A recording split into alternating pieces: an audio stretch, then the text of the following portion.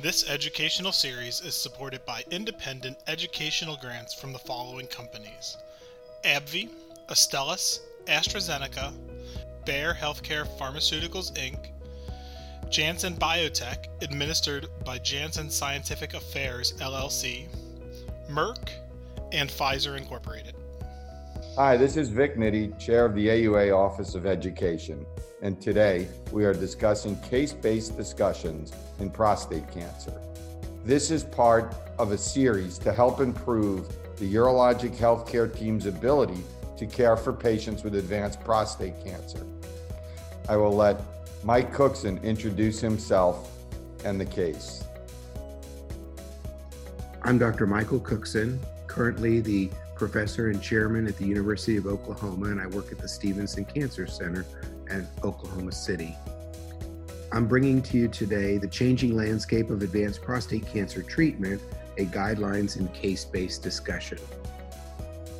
In Dr. Kelly Stratton's case of a patient with early metastatic castration-resistant prostate cancer, the patient will progress from failed local therapy through hormonal management and then ultimately develop early castration resistance. What you can expect to learn from this presentation includes the role of novel next generation imaging, as well as the treatment options, and there are many, for men who present with early, minimally symptomatic or asymptomatic disease. These include therapies directed at androgen receptor, as well as chemotherapy, and the role of immunotherapy, in this instance, specifically the role of sipuleucel T. You can also expect to understand the management of patients with adverse side effects who are treated with immunotherapy in this particular setting. Dr. Stratton, please provide an overview of the case history. So this first case presentation that I have is an early M1 CRPC patient. So case number 3, a 65-year-old healthy gentleman who presented as a referral when his prior urologist retired. 9 years ago, he underwent a radical prostatectomy for Gleason 8 prostate cancer. At the time, his PSA was 12. He had no lymph nodes positive, but he did have margins positive. Post-operatively, he underwent radiation therapy after about 6 months. And then for 5 years, he was followed, and he was started on androgen deprivation therapy when he had a rising PSA and some suspicious lymph nodes. For about 3 years, he had an excellent response. But as you look through your records, you see that his PSA has started to increase even though he's on androgen deprivation therapy. So over the last year, it's gone from 0.4 to 1.0 to 1.5. He has no pain or symptoms and has excellent performance status. On recheck, his testosterone is at a castrate level less than 20 milligrams per deciliter.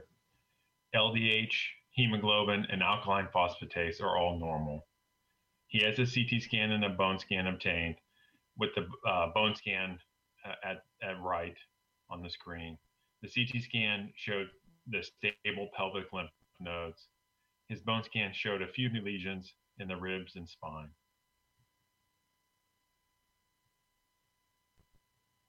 So for this patient who has early M1 CRPC, is there a role for next generation imaging? What are his options for treatment in this setting? What side effects should we be aware of? And is there any opportunity for layering of treatments or any sequencing that we should be aware of? What are his options for treatment in this setting? So treatment options for newly diagnosed metastatic CRPC patients, that includes continuing androgen deprivation therapy and adding either abiraterone plus prednisone, enzalutamide, or docetaxel. For those patients who are asymptomatic or minimally symptomatic, you can also potentially add sipuleucel T. For these patients, we'll also want to consider germline, and somatic testing. Of course, we've talked about that across all the different areas of advanced prostate cancer care. So in this patient in particular, he was minimally symptomatic, or he was actually asymptomatic. He had excellent performance status. His PSA was relatively low. He opted to proceed with immune therapy and received Sipuleucel T, which is 3 treatments over the course of 6 weeks. He received those without any side effects. He was very curious about his PSA, and although we do not monitor PSA in regards to response to Sipuleucel T, he checked his PSA, had gone up slightly to 1.85. And so after completing his Sipuleucel T, he transitioned to abiraterone and what had noted an undetectable PSA within three months of starting abiraterone. So just as a review, Sipuleucel T is an activated cellular immune therapy that requires leukapheresis, so the antigen-presenting cells are taken away from the patient. They're then exposed to a prostate cancer antigen, prostatic acid phosphatase, and a fusion protein with GM-CSF. 2 days later, after that's received and processed, the patient gets that infusion back, so it's 3 days from the leukapheresis. And then that's repeated every 2 weeks for 3 cycles.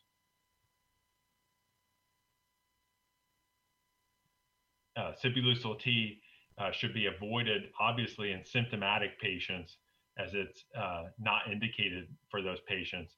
And specifically, symptomatic in reference to Sipuleucel T is the need for narcotic pain medicine due to metastasis causing pain. So if a patient is on pain medicine for back pain from working or from some other injury, that doesn't count as narcotics for prostate cancer pain. But you need to be very cautious about documenting that to ensure that there's no approval issues with Sipuleucel T.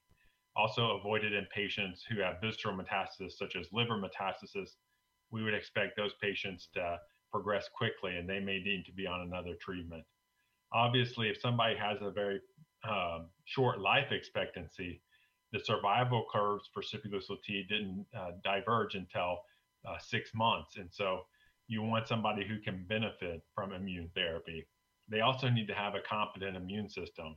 So if they have autoimmune diseases, or if they require high dose steroids, then you would consider using a different treatment.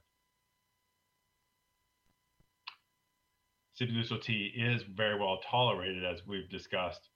Typical side effects: fevers, chills, headaches, flu-like symptoms, also hypertension or diaphoresis.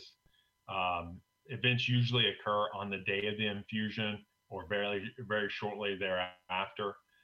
And they can typically be managed with over-the-counter medicines like Tylenol or Benadryl. For abiraterone, it's a CYP17 inhibitor. So it's going to cause increase in the mineralocorticoid effects. We try to counteract that by providing a replacement steroid. But if you're not careful and a patient, for instance, doesn't take the steroids, you'll see that effect happen. They'll develop hypertension, hypokalemia, edema from increased salt load. And so I've certainly seen this in a patient who just absentmindedly started abiraterone without taking their steroid, and they got very symptomatic quickly. Fortunately, they called our clinic and we were able to troubleshoot that. They felt much better once they started their prednisone. When we look at the safety data from the Cougar 302 study, patients also will experience potential elevation in liver function tests. And so in our practice, we'll check liver function tests every 2 weeks for the first 3 months. That's what's described on the package insert for abiraterone. And then we'll start to space it out after that 3-month period. Some people will check less frequently, but we have caught patients with hypokalemia and elevated liver function tests. For abiraterone, which patients should receive it? Obviously, patients who have metastatic castration-resistant prostate cancer. You'll be cautious of those side effects: hypertension, hypokalemia, steroid-induced hyperglycemia, elevated LFTs. You would not want to provide abiraterone as a treatment for patients who, for instance, have brittle diabetes, who can't tolerate the steroid, those who have gastric ulcers or rapidly progressing disease or an infection where you'd be worried about taking the steroid. Those with congestive heart failure, you have to be very cautious about edema or exacerbation of heart failure if they're not taking their steroid. And then liver dysfunction, hepatitis, or alcohol abuse. Enzalutamide is another available treatment, and we've looked at the PREVAIL study, common side effects for enzalutamide. We would be concerned about things like fatigue, hot flashes, falls. So these neurologic symptoms can be pretty impressive in patients with enzalutamide, and certainly those who are at risk for falls, you should be careful with them, those who are already fatigued with ADT. So when you compare abiraterone versus enzalutamide, choose abiraterone for those who maybe have mild pain, because the steroids can sometimes help. If they have a lot of fatigue, you would want to avoid enzalutamide, so you could choose abiraterone. Advanced age, typically better at tolerating abiraterone. Those who have fallen, who've had a history of stroke or seizure, we should go with abiraterone. Enzalutamide would be best for those with diabetes, gastric ulcers, history of chronic infections, baseline edema or CHF, and then those with hepatic dysfunction or alcohol abuse. Keep in mind, docetaxel is another option, and particularly you'd want to consider that in those with rapid disease changes, significant symptoms, or visceral disease. Thank you, Dr. Stratton, for your time. In case study number 4, we're delighted to have Dr. Alicia Morgans present to us a case of a patient with advanced symptomatic metastatic castration resistance. In this particular case, Dr. Morgans will discuss some of the more advanced therapeutic options, including the role of docetaxel chemotherapy, as well as the role of radium-223. In this particular case, the patient will progress through traditional AR-targeted therapies, and then the evaluation and management will depend upon additional staging as well as prior treatments to help guide therapy. This is an important concept that is stressed throughout the guidelines, in that patients who are failing on a particular type of therapy should be considered for an alternative mechanism of action therapy, rather than just simply switching therapy, oral agents, for example, within the same class. The importance of thoroughly staging the patient is also discussed, and in particular, when considering the use of radium-223, the patients who are candidates have symptomatic bony metastases. They can have lymph nodes up to, say, 3 centimeters, but they do not have visceral metastases in order to be considered candidates. Dr. Morgans also reviews the sequencing in this particular disease state, and that radium-223 can be used before or after chemotherapy, and she'll walk through some of the nuances of treatment for patients when considering both chemotherapy and radium-223. Thank you. So we'll just review this case. It's a case of advanced metastatic CRPC. Mr. C is a 71-year-old man with a history of CAD with a prior MI and advanced prostate cancer that was diagnosed actually 8 years ago. He was diagnosed after his PSA was 9.7 at his annual physical. He underwent a prostatectomy. He had a Gleason score that was 4+4 and a PT3AN0 post-op PSA undetectable tumor. So after about 2.5 years, he had biochemical recurrence. He had salvage radiation therapy. He had 6 months of ADT with that was with leuprolide, and his pre-treatment PSA was 1.2 at that time. About 18 months later, his PSA increased to 4.7. This was off of ADT. Conventional imaging demonstrated bone metastases in multiple vertebral bodies, as well as his left seventh rib. He was started on ADT and abiraterone, at that point diagnosed with metastatic hormone-sensitive disease, and his PSA nadired at 0.05, so a pretty nice nadir. 18 months later, though, after treatment with ADT and abiraterone, his PSA increased to 6.8. Dr. Morgans, what additional tests should be performed? Certainly, when we have someone with a rising PSA in this first setting, we need to repeat the PSA to confirm that it's truly elevated. And as much as I wish that it was often a mistake, it's usually not, but it is important to repeat that and just confirm. Also, it's always important to actually confirm that the serum testosterone is in the castrate level, because really to document castration resistance, we do need to have the PSA less than or equal to 50 nanograms per milliliter. And that sometimes is not the case. Of course, if it's just hovering right around 50, it's probably castration resistant, but it does tell you that you're insufficiently suppressing testosterone. Now, we use conventional scans typically to understand the extent of disease dissemination, and that's typically going to be with a technetium bone scan and a CT of the abdomen, pelvis, and the chest. Really, a PET scan is unlikely to change the management of what's going to happen in this post-RT setting, and so I don't typically advocate for PET scans. But if a patient has neurologic symptoms, it is important always to get an MRI of the back to make sure that the patient doesn't have cord compression, because certainly we would not want, that's an oncologic emergency in this patient population. We would not want to leave that unattended. What we did discuss a fair amount in our group is that germline and somatic genetic testing and MSI or microsatellite instability testing on the tumor tissue is really important if we don't already have that information.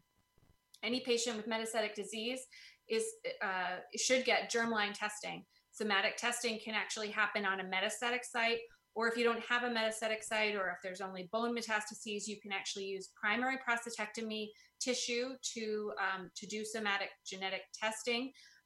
And because these mutations are generally truncal, or they happen early on in the evolution of prostate cancers, they will often be in that primary prostatectomy specimen.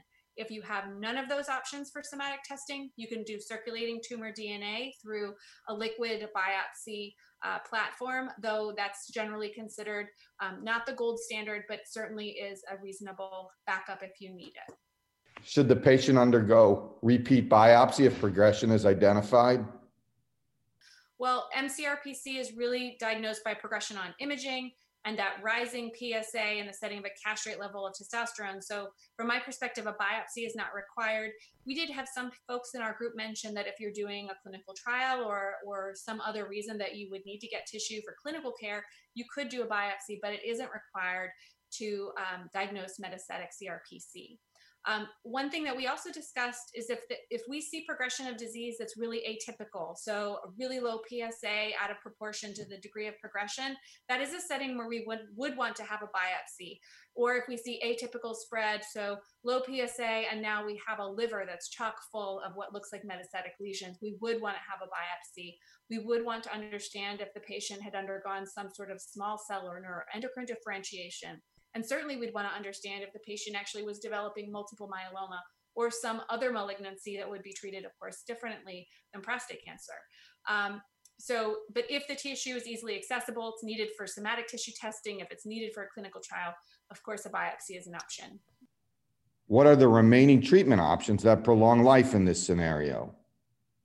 So we talked in our group about PARP inhibitors, if appropriate, pembrolizumab, if appropriate, and the PARP inhibitor that is approved after just an AR-targeted agent is olaparib. Rucaparib is only approved after a taxane has been given as well. If there's bone-only metastatic disease, radium is an option. If the patient's asymptomatic, Sipuleucel-T is an option. Docetaxel is an option. In terms of what factors may differentiate these treatments from a physician's perspective? Certainly always the prior therapy. So as we talked about in our group, and I'm sure you talked about in yours, we would avoid an AR-targeted therapy after a previous AR-targeted therapy. We just had progression of disease on abiraterone for a large majority of patients. this second AR targeted agent like enzalutamide will be ineffective. And even in those patients in whom it is effective, for the most part, the average time to progression, radiographic progression, is about 2.5 to 3.5 months. So for most patients, it's not going to be a sustainable effect, and it's not going to provide a real benefit. The other thing that we think about is clinical features, whether the patient's symptomatic, asymptomatic, the performance status of the patient. Can the patient actually take chemotherapy, or is that really not the best option because the patient's too frail? The location and degree of metastatic disease. Is this bone-only disease? Is it visceral disease? Is it rapidly progressive and causing symptoms or not? People also think about the requirement to collaborate with other groups. So if you want to give something like radium and you have to collaborate with nuclear medicine or with radiation oncology, do you have the workflows in place, the contacts to make that happen easily? I encourage everyone, of course, to establish those connections because you will need radium. It is one of the tools that we have, but making sure that that's in place before the moment that the patient needs those things, like radium, is really, really important. And then, of course, prior authorization for things like olaparib, particularly if there might be a copay and prior authorization required, that could be a challenge. How about factors that may differentiate these treatments from a patient's perspective? From a patient's perspective, that copay is going to be very, very clearly high on many patients' lists. Whether the drug is oral, whether it requires coming into the infusion room and getting an IV infusion in clinic is very important to patients, especially in the pandemic, whether the patient will have immunosuppression through or myelosuppression because of chemotherapy can be critically important. And even though we see some cytopenias with things like radium and olaparib, for example, these generally aren't really myelosuppressive to the extent that patients would have a depressed immune system. Now, of course, people can get COVID with completely robust immune systems, but anything that keeps them away from even going into the hospital with things like neutropenic fever can be really important to a patient right now. Many men are concerned about hair loss, whether that's a personal preference, whether it has to do with work, whether it has to do with them feeling like other people they've seen with hair loss have looked ill and that really negatively impacts them. It doesn't matter what the reason may be, but many men don't want to lose their hair. The expected effect in terms of symptoms, how fast they come on, whether their patients will have to lose time with family, lose time from work, concerns about upcoming events, missing weddings, graduations, those kinds of things due to treatment or feeling ill from treatment all come into play. So these are all things that we don't know about unless we ask our patients, but are really critical. Which of the following is appropriate for this patient who has symptomatic, progressive, metastatic, castration-resistant prostate cancer with bone-only metastasis? Radium, which is absolutely correct. So in this case, if we had said docetaxel, that would also be correct, but enzalutamide is not correct because we've already had an AR-targeted agent. Sipuleucel LT is not correct because we have symptomatic progression. Platinum doublet chemotherapy is not correct because this is not neuroendocrine differentiation or small cell. And cabazitaxel, although it's possible with some insurance carriers or some reasons like, oh, the patient actually has pre-existing severe neuropathy or the patient has whatever other complication may push you in that direction, it's generally used after docetaxel. So just to remind us about radium, radium is actually a calcium mimetic, which we can see here in this periodic table of the elements. It's not here to stress anyone out. It's really just here to demonstrate that we all remember that there are these families of elements that have very similar behavior within a family. And the alkali earth metals are the light blue category that we can see here that includes both calcium and radium. And again, the properties of agents within a family or elements within a family are very similar. So when radium is in the bloodstream, it's actually perceived as calcium. It's taken up into the bones, incorporated into the hydroxyapatite matrix, and once there, because it's believed to be calcium, once there it gives off a large alpha radioactive particle, which is so big that it travels a very short distance, 6 to 10 cell lengths, but has a massive radioactive punch, and so kills those cells within its area there.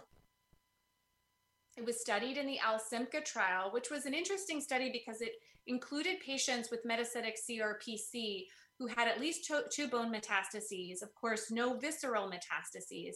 And the part that I thought was most interesting is that patients had to be post-docetaxel, which is pretty standard, or they had to be ineligible for docetaxel, also relatively standard because not everybody is going to be eligible for that kind of a therapy, or they had to refuse docetaxel. And when we look at the patient population included, it was about a third in terms of who was included. And this is probably how its pre and post docetaxel label was designed. Certainly, patients were stratified in terms of their bisphosphonate use and their prior docetaxel use. They were randomized 2-to-1 to receive radium plus best supportive care or best supportive care, just under 1,000 patients. And here we can see the overall survival with a hazard ratio demonstrating a 30% reduction in mortality here as compared to the best supportive care, with radium survival demonstrated in that blue line with a median overall survival of 14.9 months versus 11.3 months for best supportive care. Radium was also studied in the ERA 223 trial. I think we've heard a little bit about this. This was the population of patients with MCRPC who were asymptomatic or just mildly symptomatic, who were essentially candidates to start on abiraterone therapy, and they were randomized 1-to-1 to receive abiraterone with or without radium for a total of 6 cycles, which is standard. And they were monitored for this primary endpoint of symptomatic skeletal event-free survival, and then secondary endpoints are standard overall survival, radiographic progression-free survival, and others. And here we can see what I think we've already heard about, which is that patients who were in that combination arm had a much higher level of fracture than patients who were in the abiraterone alone arm. And you can see that highlighted in red here. 40% of the excess fractures in that combination arm occurred within the first 6 months. And these were predominantly osteoporotic fractures, as you can see if you look down that little table there. Can radium-223 be used before chemotherapy? Well, it is FDA approved for patients lacking visceral metastases before or after chemotherapy. But as I alluded to before, it does require a partnership between a treating doc and nuclear medicine or radiation oncology, depending on the practice. And perhaps there are others who might be involved in other settings, but these are the most common partners that I've heard of. Most likely, it is more likely for us to be able to give a patient all 6 cycles of radium if we do it in the pre-chemotherapy space versus the post-chemotherapy setting. And we know that the more cycles of radium, like any drug for the most part, that we're able to administer, the more benefit patients will get from that therapy. And interestingly, there was a post hoc analysis or an analysis of essentially an expanded access group that was enrolled in Europe that demonstrated that asymptomatic patients who received radium actually had more benefit than symptomatic patients. In general, being asymptomatic is a much better prognostic factor than being symptomatic, and this may be part of the reason. And so here we go. The early access program enrolled asymptomatic and symptomatic patients with bone-only metastases, and the overall survival was superior in asymptomatic men. And this is what I found most striking. The hazard ratio shows a 52% reduction in mortality. That's pretty dramatic. Again, we know that being asymptomatic is a good prognostic sign, but this is pretty substantial. So in this case, the patient received 6 cycles of radium, had improvement of his back pain after 2 cycles. He tolerated it well, had minimal fatigue, mild nausea, no hair loss, which was really important to him. His CBC after finishing his treatment included a mild anemia with a hemoglobin of just over 11, but no cytopenias otherwise. And 3 months after completing his radium, he had fatigue, but otherwise was very active. His labs demonstrated a PSA of 37.3. This was consistent with progression of his PSA, and a CT and bone scan demonstrated radiographic progression as well in the left femur, pelvic lymph nodes, and several small pulmonary lesions, with the largest being 1 centimeter. And really to emphasize, the reason that I wrote in here that there's radiographic progression is that in most cases, we look for radiographic progression as our main reason to change therapy, rather than PSA progression alone, though that's not a hard and fast rule, certainly. And if a patient has symptoms or clinical progression, we would absolutely change therapy even without radiographic progression. The additional options that we know for MCRPC, this patient's already had abiraterone and prednisone, but we also have at our disposal docetaxel, cabazitaxel after docetaxel.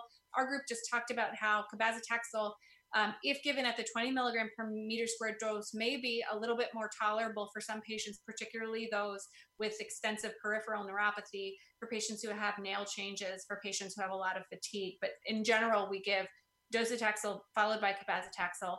For this patient, if the patient had MSI high, pembrolizumab would be an option. Olaparib if the patient had a DDR mutation. Rucaparib, again, only an option after AR-targeted agent, and a taxane. So here's another response question.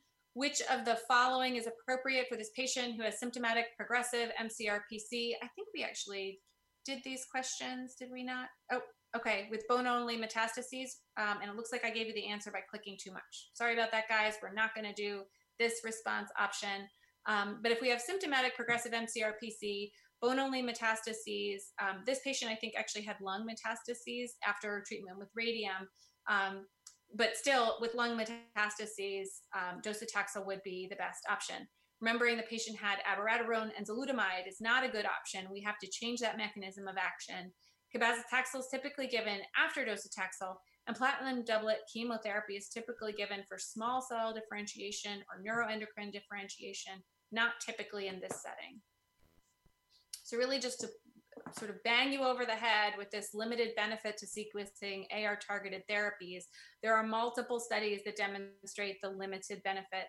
And here we have just a few of them demonstrating just minimal benefit, meaning that patients had maybe a PSA response, maybe some slight radiographic lack of progression, but generally radiographic progression occurred within 2.5 to 3.5 months. We can see this actually by looking at the control arms of the CARD study, which was in patients who had already had AR-targeted agents and docetaxel and were randomized to treatment with the alternate AR-targeted agent or cabazitaxel, saw rapid progression on that alternate AR-targeted agent, or patients in the PROfound trial who had, again, randomization to olaparib or the alternate AR-targeted agent, rapid progression on the alternate AR-targeted agent. And here we have the PROfound trial, so you can see what I'm talking about instead of just hearing me talk about it. MCRPC patients who had DNA repair defects randomized after progression on abiraterone or enzalutamide to the alternate abiraterone or enzalutamide or olaparib. And we can just see the olaparib arm in purple versus that alternate AR-targeted agent in the more purpley blue-purple, with just a very rapid progression. So the median radiographic progression-free survival in the alternate AR-targeted agent was about 3.5 months. We also know that docetaxel is effective, which is great because we've had this treatment around since about 2004, and it's nice to continue to have this agent around. It's effective both in disease control and also in terms of symptomatic control. So in summary, sequencing AR-targeted agents, even if separated by chemotherapy, as it was in the CARD trial and in some patients in the PROfound trial, is rarely effective in controlling disease. Radium can be used before docetaxel and may be consistent with patient preferences, but it may not be. You really have to ask the patient about what he wants as we're trying to make these choices with these individual men. And novel mechanisms of action are key in choosing the next treatment. Always ensure that germline and somatic testing are completed to understand the full spectrum of treatments available to your patient. So thank you, everyone. Thank you, Dr. Morgans. For more information, please visit auanet.org/university.